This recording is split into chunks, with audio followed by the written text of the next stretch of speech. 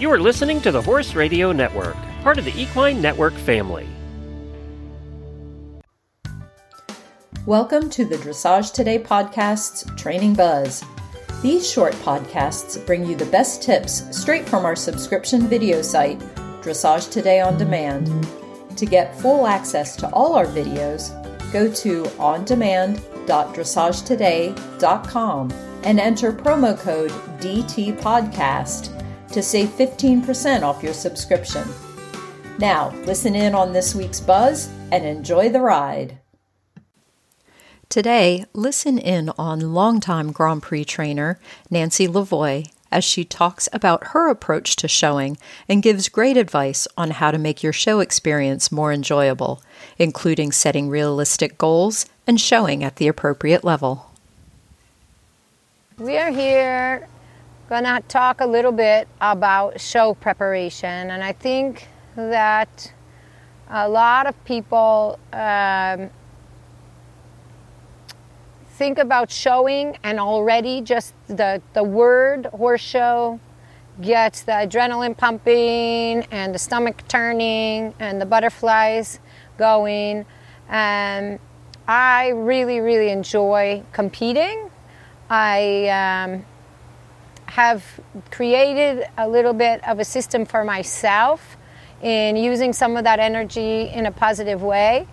But the biggest thing that I think people can do to help themselves with the nerves is nerves come from feeling a lack of preparation. We get nervous when we're not sure about what's going to happen. So you want to try to take care of everything that you can take care of prior to the show, so that when you get there, you feel in control as much as possible of the things that you can take care of.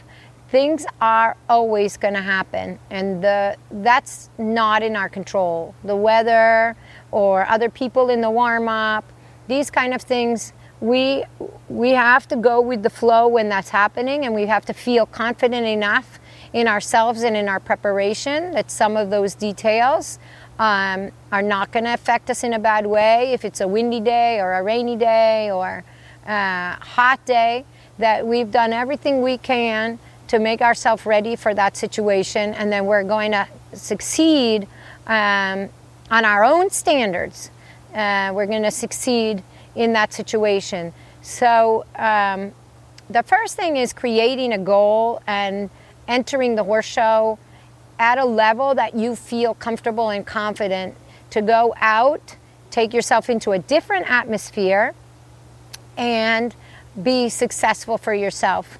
And success is going to be in everybody's mind a little bit different, but your goal needs to be reasonable. So what level you're doing at home may be slightly above the level that you can comfortably do out in the atmosphere of a show. I like to be able to go through my test fluently without any major flaws, mistakes, or major communication breakdowns with my horse.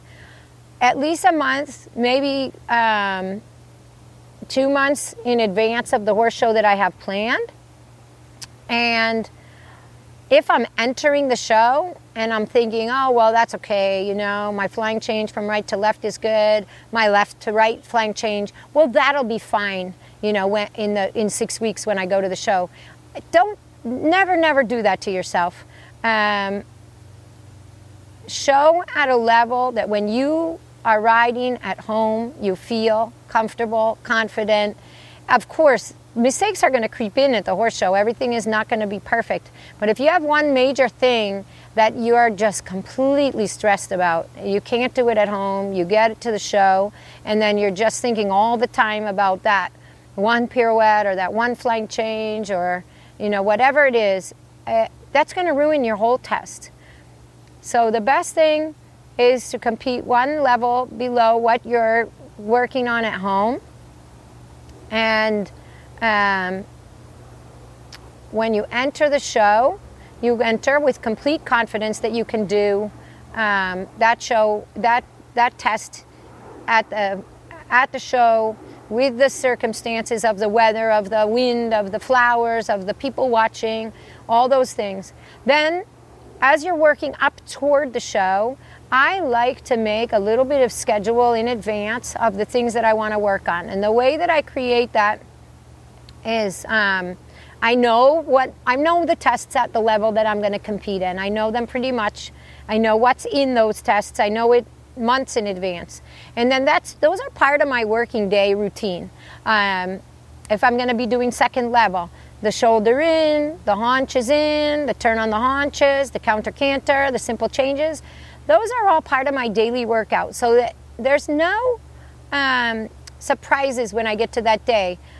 I might not work the whole test from start to finish every day, but if I know that I'm going to do second level test 3 in 2 weeks, I might go through second level test 3 just to get a feel for what are the strong points of the test, what are places where the transitions are more difficult, and I'm going to work on those areas independent of the test for the next couple days and try to iron those out, get my horse a little bit more familiar.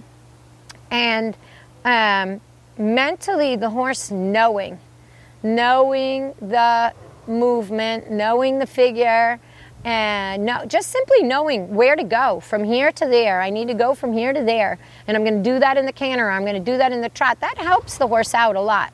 If you make a mistake when you're practicing your test, that's not a good time to have some kind of an episode or a little breakdown, because the horses are going to remember that, and they're going to get confused when you start to do your test. So if I'm practicing a test and I have a little bobble, I'm just going to keep going. I'm going to let the horse keep finding the path, the path of travel for the test, and then I might come back and I might repeat that later, but I'm absolutely not going to make a big deal about that mistake in that moment. Because the horses, they do remember, and we want them to remember in a positive way. Maybe they get mixed up.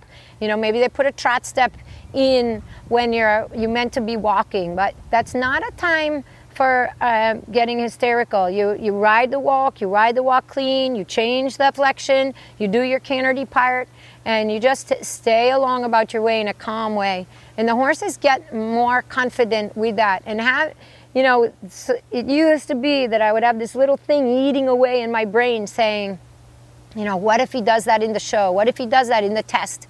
And what I really have done to start to eliminate that is breaking the movement down into smaller bite-sized pieces so that my horse really understands exactly how to take himself from here to there. We hope you enjoyed this bonus podcast. What would you like to learn about, and what tips would you like to hear? Email me, Stephanie, at sruff@equinenetwork.com, or reach out to us on social media. Remember, go to ondemand.dressagetoday.com and enter promo code DTPodcast to save 15% off your subscription to our online catalog. Thanks for listening.